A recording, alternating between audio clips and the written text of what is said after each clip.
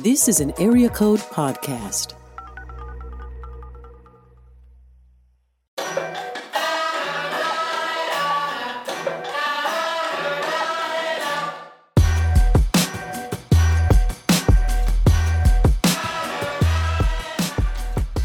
Welcome back to Feel for the Game, the sports podcast where we talk about our feelings. I am Nick. And I am Noah. And it's been a little bit. We kind of went on a hiatus. I went out to Colorado. Noah had to get tested for the great and mighty coronavirus. But now we're back. It came back negative, just so we're all clear. But yeah, now we're going to get to talk about sports instead of the election, because why would we talk about the election? We're a sports show, not a podcast show. Or podcast show, not a politics show. Yeah, despite our previous episodes that talk a lot about politics, that is, you're 100% right. And okay, so these podcast episodes come out every Tuesday, and the election, the 2020 election, is tomorrow. On Tuesday, November 3rd, when this comes out. Well, I'll say if you're listening to it, it's today. If you're listening to it, it's Tuesday. If you listen to it the day it came out, the election is happening. And if you're in the future, then you already know what happens. So here's the deal. We've talked about politics on the show as it's related to sports and our personal lives. But the reality, at least for me, is that this 2020 election season has been really sucky and exhausting and anxiety inducing. And I need a distraction from that. I think Noah might feel the same way. I'm not sure. He's an 8 on the Enneagram, so he actually might just want to go blow some shit up. But we just wanted to Whoa! You're making me sound like a Trump supporter. Oh no, I meant blow some shit up, like tear the whole system down. Oh, that I do want to do. Burn it to the ground. Burn Babylon down. That's what propaganda said. Oh man, we got to stop talking about politics. The point is, we are trying to kind of do things that are going to bring us a little bit more life, a little bit more joy, a little less anxiety. So we're going to talk about our favorite moments. We're going to switch up the format a little bit and just talk about our favorite moments from the 2019, 2020 sports seasons. And we each brought 3 to the table. So Noah, you ready to do this? I am. I didn't know that we were counting the 2019-20 season, or else I would have put a Kansas moment in here, but alas, no KU. Seasons overlap. I don't know. How else do you? I was doing calendar year. I was doing calendar year 2020. All right. Well, I think they're also relevant. Though, yeah, right? For sure. Yeah. Let's get into it. Who wants to go first? You or me? I'm going to go ahead and start because I'm talking right now with my third favorite sports thing of 2020 being that the Patriots suck. Ooh, there's actually kind of like political undertones to that statement. But the Patriots suck, and I love everything about that. What? Okay, so for people who are coming into the New England Patriots a little cold and don't know what you're talking about, just kind of lay some groundwork a little bit. Yeah. So I actually think the Patriots are one of those things where most people know what I'm talking about when I say that, because they've been so dominant over the last 20 years. Like, even non-sports fans probably know, or at least are familiar with the name Tom Brady. I guess what they may not know is that he left the Patriots to go to Tampa Bay because New England was like, you're old, we need to move on. We're going to go sign Cam Newton, who's a former MVP in the NFL. And what happened was that we found out that Tom Brady was what made the Patriots good, not necessarily Bill Belichick. And with former MVP Cam Newton under center, they are, I believe, 2-5, 2-6 maybe on the season. And they're losing in embarrassing ways.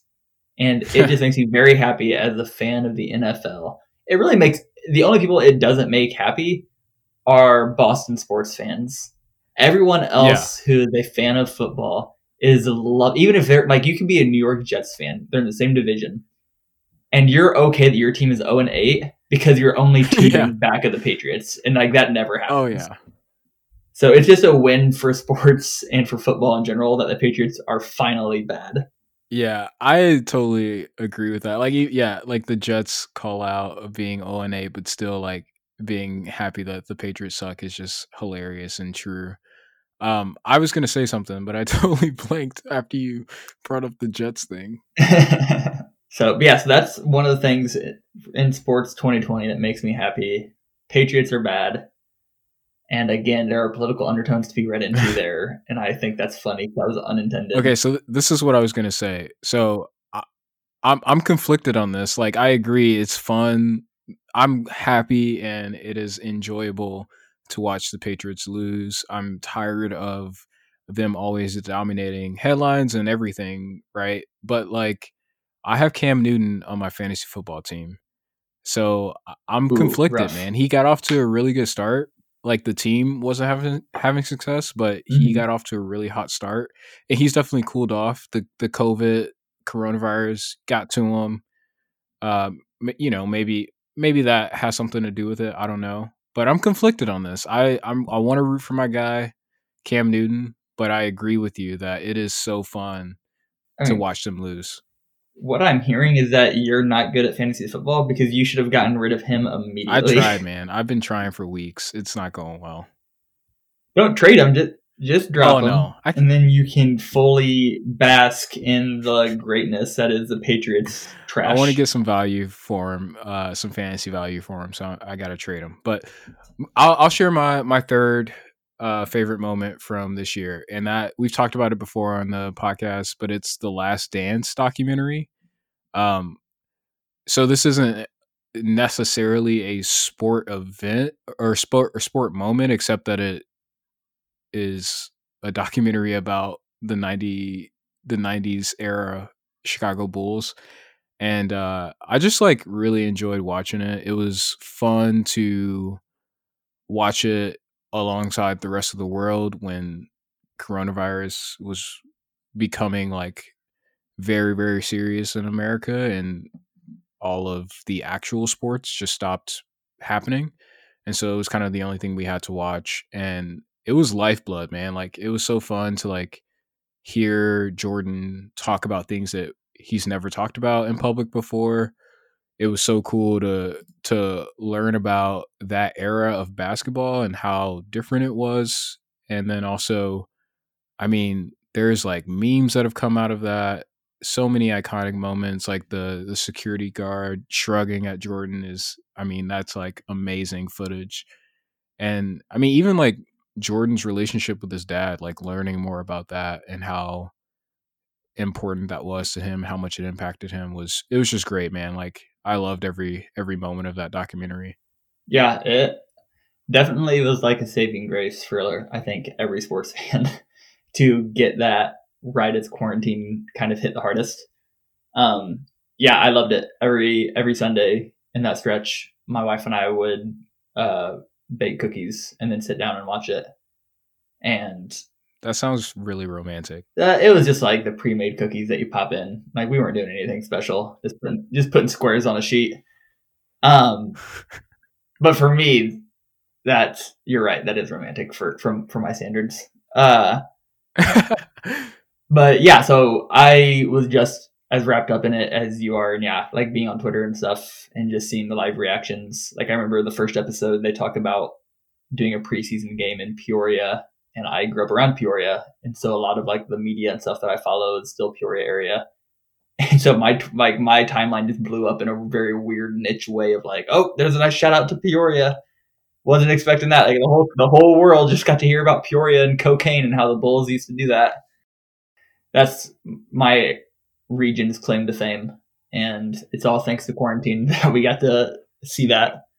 Yeah, and I mean, for better or for worse, it also kind of revived the LeBron versus Jordan debate, which we won't get into that debate, but like just for what it's worth, it did kind of bring that back to the surface, and a lot of people got to argue about that, which was fun. So I was one of those people that were in plenty of arguments about that. So I'm going to jump to my number 2, which was the NBA All-Star game this year, which if you aren't a fan of the NBA, you wouldn't know that the All-Star game has traditionally just been, it's been boring. It's just been two teams not playing defense really, which, I mean, why would you? It's the All-Star game. You're not going to go all out and risk getting injured or anything.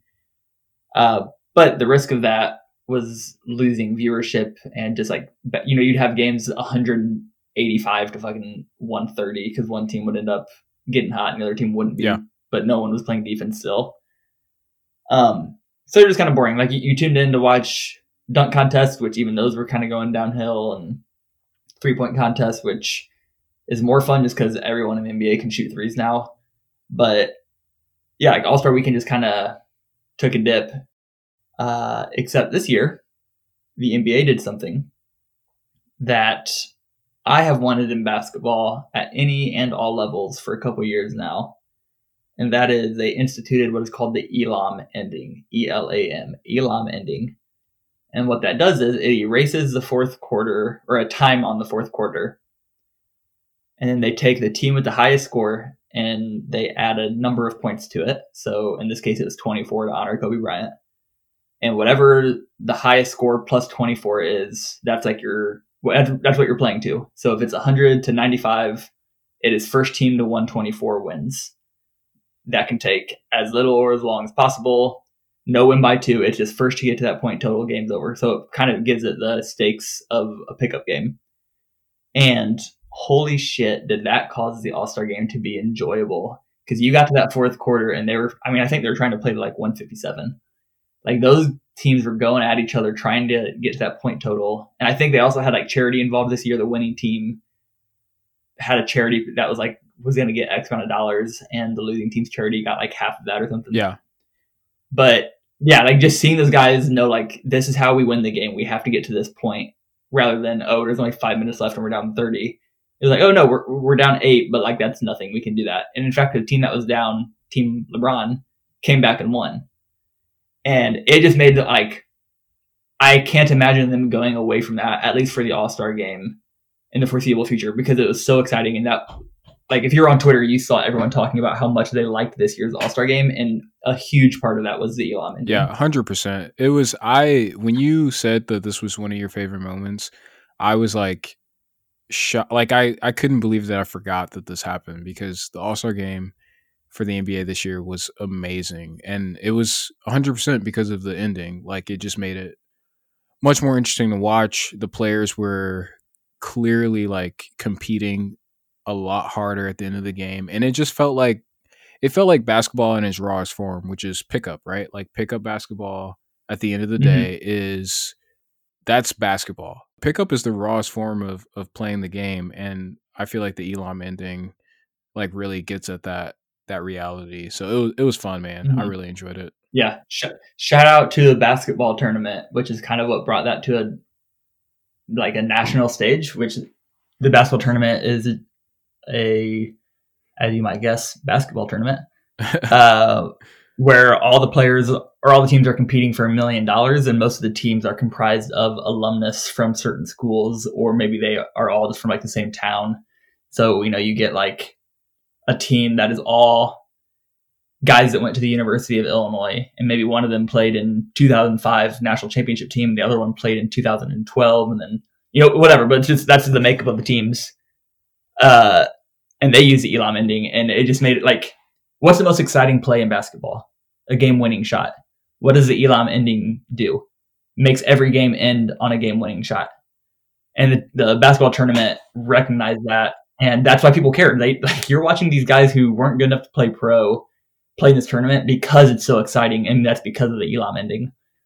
I legitimately want to see this become a normal thing in basketball. Like I would love to see, it won't happen, but I would love it if the NCAA was like, you know what, every game ends on a game-winning shot. So the second half is actually technically only 18 minutes, and then we turn the clock off at that point, and if whatever the score is, add 15 points. First team to that number wins. So you could be down 50, and you still it doesn't matter how much time, or it doesn't matter.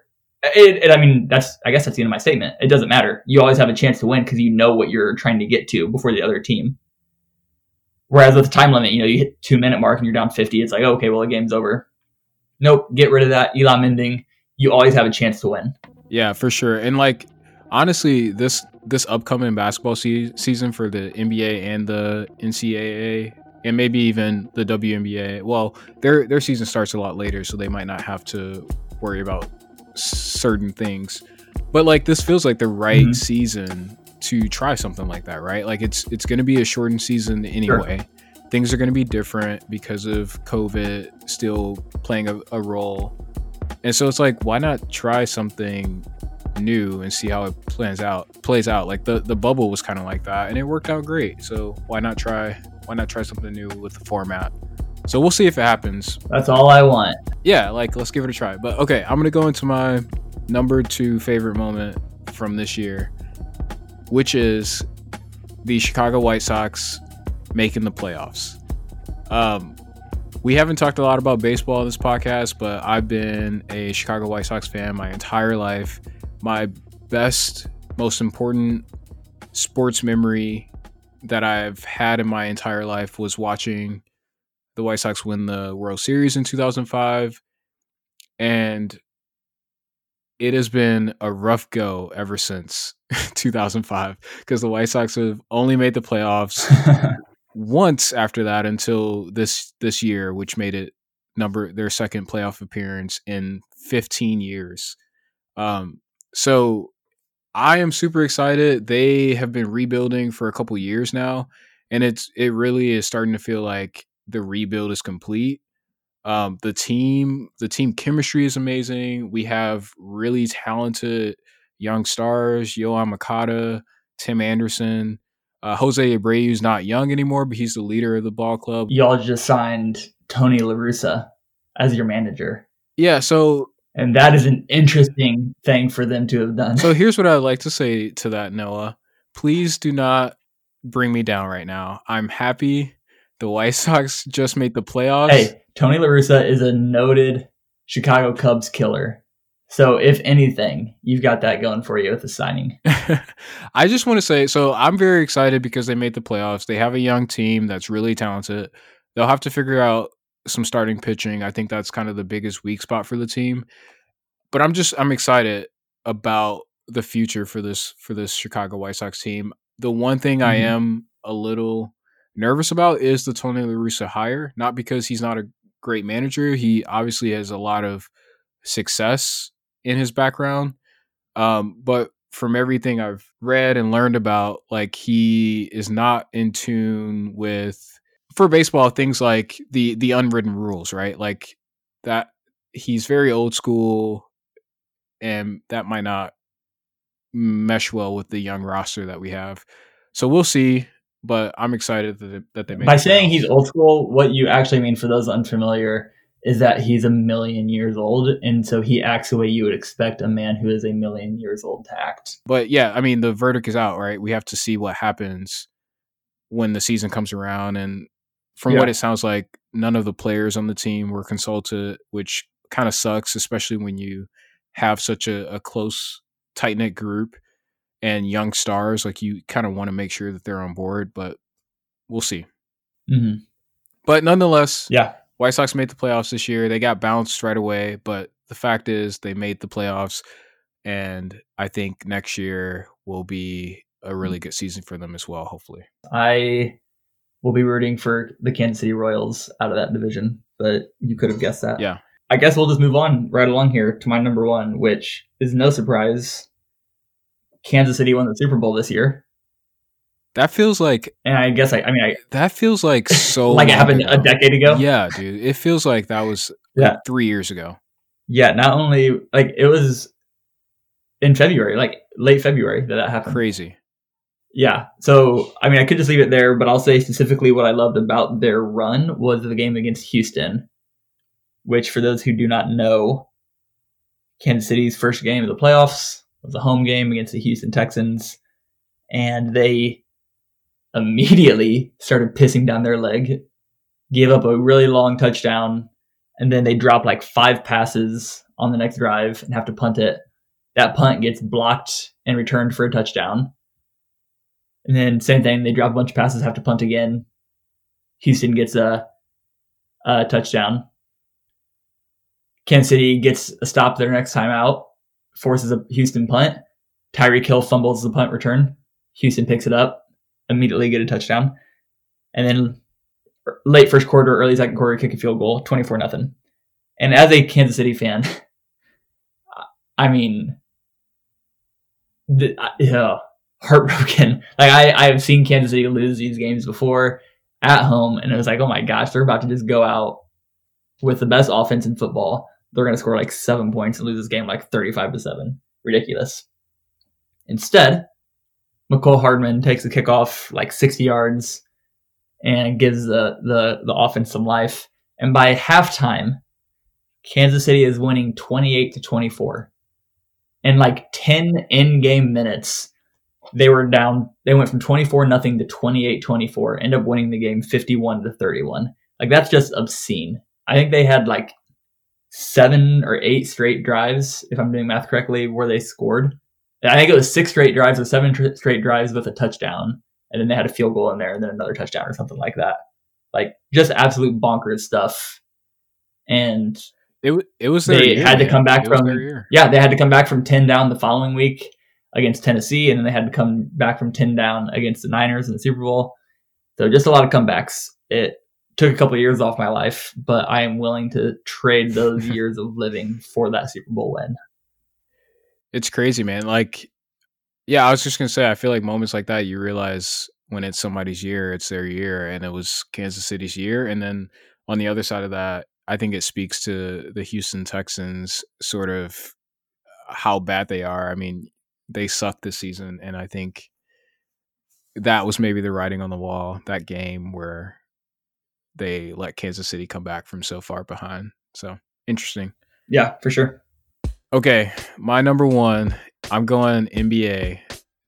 Damian Lillard, for some reason that none of us will ever understand or be able to comprehend, he decided to just become otherworldly for a stretch of 6 games. And it might be the most impressive 6-game stretch in the history of the NBA. Just so we can refresh ourselves. So January 20th, Damian Lillard plays the Golden State Warriors, who are not very good this past season. But he drops 61 points, 7 assists, and 10 rebounds in that game. And then the 5 games following, he scores 47, 50, 36, 48, and 51. And in the meantime, he's averaging. So his average over the course of those 6 games ends up coming out to 48 points a game, 10 assists a game, 7 rebounds, 1 steal, and he did that while shooting 55% from the field and 57% from 3. I cannot begin to understand how that happened, and what those numbers don't even show you is how close some of those games were at the end, because even despite how amazingly he played, the Trailblazers weren't very good this year, so they were in a lot of close games. And what you don't see in those numbers are the clutch shots and the clutch plays that he made in that 6-game stretch to beat teams like LA, who went on to be the NBA champs this year, to beat the Houston Rockets and the Utah Jazz, another good team, another 2 good teams in the West. And I believe he beat Indiana and Denver in that stretch too, or maybe Denver was right after. So he went crazy for 6 games, and I think it was just amazing to watch. I don't know if you caught any of those games. I hope you did, but each one of them were just like art. It's like when people do that kind of stuff, we like to say that people like to say that they put up video game numbers. And that was true for like the first game, maybe the first 2 in that stretch. Once he stretched it out to like 3, 4, 5, 6 games, it wasn't video game numbers anymore, because that shit's hard to do in a video game. Like, my player on NBA 2K can't average those averages over a 6-game stretch. Like maybe if I put the difficulty all the way down and bump up some sliders, but if I'm playing on Hall of Fame, it's gonna be damn hard for me to average 55 shooting or 55% from three and however many points he had. Like that dude was otherworldly and doing stuff that you can't even do in a video game. Like it was absurd. Yeah, it's insane, and I think it solidifies what I think Damian Lillard is the best point guard in the NBA right now.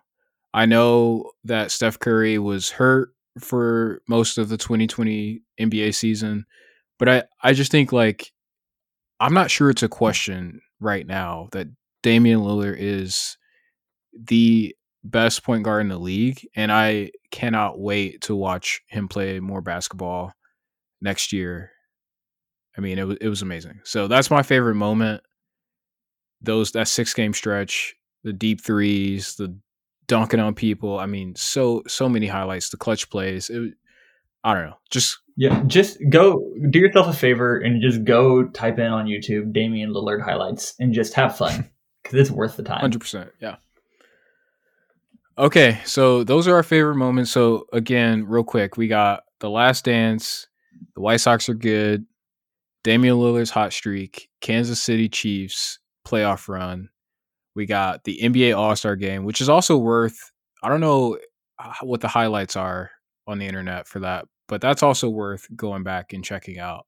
And then what was your the first one that you gave, Noah? The Patriots are bad at football. Oh yeah, I forgot how bad the Patriots were. Yes. Yeah, they suck. We're happy about that though. So that's where we're at. Ecstatic. Okay, so we'll leave you with a couple takeaways. So normally we talk about how different moments in sports have affected us personally, how they've affected culture, and how they've affected the sport itself. So we'll leave you with 3 of our kind of biggest takeaways from the moments that we shared today.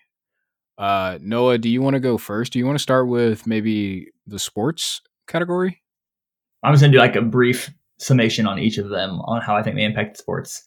The NBA All-Star Game, I think, was changed from this year, and that we will continue to see the Elam ending, and that we will see conversations moving forward on changing the way basketball is played at the end of games because of that. For the Patriots being bad, how that affected sports, every sports fan in the world is very happy this year, minus Boston area teams, and I think that's phenomenal. And the Kansas City run, listen to our first episode if you want to hear me talk about how that impacted sports. Yeah, that's a great episode. And we also talk a lot about politics and other things on that episode. I love that episode. That's a fun one. Okay, my biggest takeaway for sports is what I just said like a couple minutes ago, is that Damian Lillard is the best point guard in the NBA.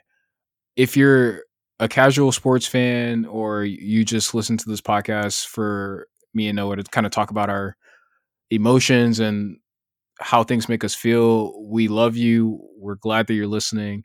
But this take is for the NBA fan right now. I know that Steph Curry is, before this season, the greatest point guard in the league, but I think there's an argument to be made right now for Damian Lillard.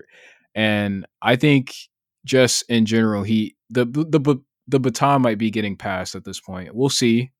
Steph Curry could come back and be Steph Curry for sure. But right now it's Damian Lillard, and it's not even close to me. Yeah. And number 2 is Devontae Graham, but we don't need to get into that. I could get behind that a little. I think I can get behind that. Moving on to the cultural question. My biggest takeaway from the 3 moments that I share is The Last Dance, how just important that moment was for all of us, with specifically sports fans, just having actual games taken away from us. There sort of needed to be something to fill the void, and then here comes The Last Dance, pushed up from the original date that it was supposed to come out, and it was just like, it was lifeblood, man. Like, it gave everybody something to listen to, something to talk about. It created a whole world of memes that are still being used and thrown around today.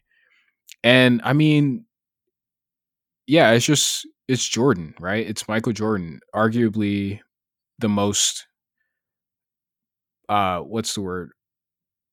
When people know you? arguably the most famous person. I mean, just full stop. Like, you could say Michael Jordan's name almost in any context, and everybody would know who you're talking about. So yeah, it was a big deal. What's your biggest takeaway for the cultural side? Again, I'm just going to go through them all quickly. Again, what are my thoughts on Kansas City Super Bowl run? Listen to the first episode. NBA All-Star Game, probably not much of a cultural impact outside of the basketball world. Patriots.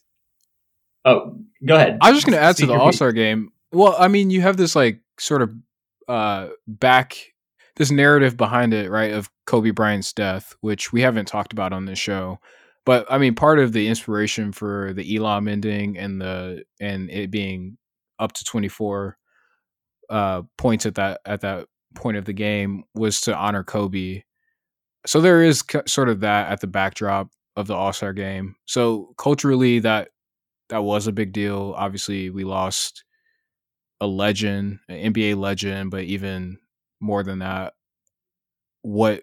from all that we were able to see as me and Noah, right? Like a good husband, a good dad, a mentor to so many people.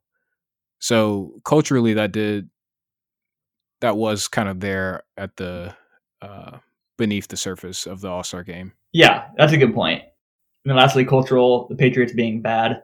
That's like the most popular team in America because they've been so good for so long. And now there's a lot of people who are bandwagon fans who've never been to Boston in their life who look like dumbasses for being fans of a shitty team. And that makes me happy. I love that for you, man. Okay. Personally, my biggest takeaway from all of this is the White Sox being good. I am so happy that they're good again. It's really been a long time, and I don't just mean that because they made the playoffs. Like, you can watch this team and tell like they are on the rise, and they're going to be really, really competitive for what I think is years to come. And I think personally, like, I'm actually really sad that COVID is a reality because there's nothing I want to do more right now than buy tickets to a White Sox game and go see them play on opening day. But I'm not positive that will be an option. So we'll see. Yeah, for sure. Personally, I hate the Patriots. And so it's personally fun for me to see them be bad. The All-Star game was just a really fun experience to watch. A, the game I love. B, an ending that I have just been interested in for a long time. And C, just watching it. It was just a fun experience that I am glad I actually got to watch it. And Kansas City, Houston / Kansas City overall. Again, listen to the first episode. I didn't realize how much we would be sponsoring episode 1 of this podcast. I'm kind of into it. Hey, there's someone's gonna listen to this for the first time on this episode, and I just want to make sure that they understand to go back and listen. I did have an honorable mention that I forgot to mention. That was a dumb sentence, but there's no way else to say it. When quarantine did first hit and all the sports got canceled, ESPN was like, hey, let's do a horse competition over Zoom with like a bunch of WNBA players, NBA players. And it was about as bad as you would expect a Zoom call horse game to be. It was very glitchy. Video feeds were cutting out, skipping ahead. Couldn't always make out what people were saying. And also, like, the talent level of the people participating was pretty low. Like, I don't think they cared a whole lot, and so they weren't trying very hard. And it was a shit show, man, but I watched all of it because it was sports and I just needed something to watch. So I'm almost embarrassed that I watched it, but it was an awkward but fun viewing experience. Do you remember that? Did you know about that at all? Oh, I am very aware of what you're talking about, and I did not waste my time watching it. I was here for it, man. I knew it was going to be weird. I knew it was going to be glitchy, but I wanted some basketball in my life at that moment. So it was fun. I'm glad that you were able to have that. I'm glad that I didn't. All right, I think that's it. We want to know, let us know your favorite moments. If you have something from the 2020 season, even the 2019 season, so let us know what are some of your favorite sports moments of late on Instagram at Feel for the Game Pod. And I think same thing on Twitter. So hit us up. Thanks for listening. Any parting words, Noah? I guess, yeah, it's election day. Let's just bring it full circle with a nice hearty fuck Donald Trump.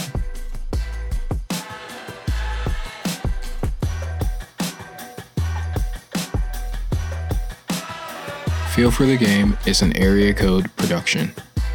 Produced and edited by Nick Thompson and Noah Kirby. Follow Feel for the Game on Instagram at Feel for the Game Pod. And to learn more about Feel for the Game and Area Code, visit areacodenetwork.com.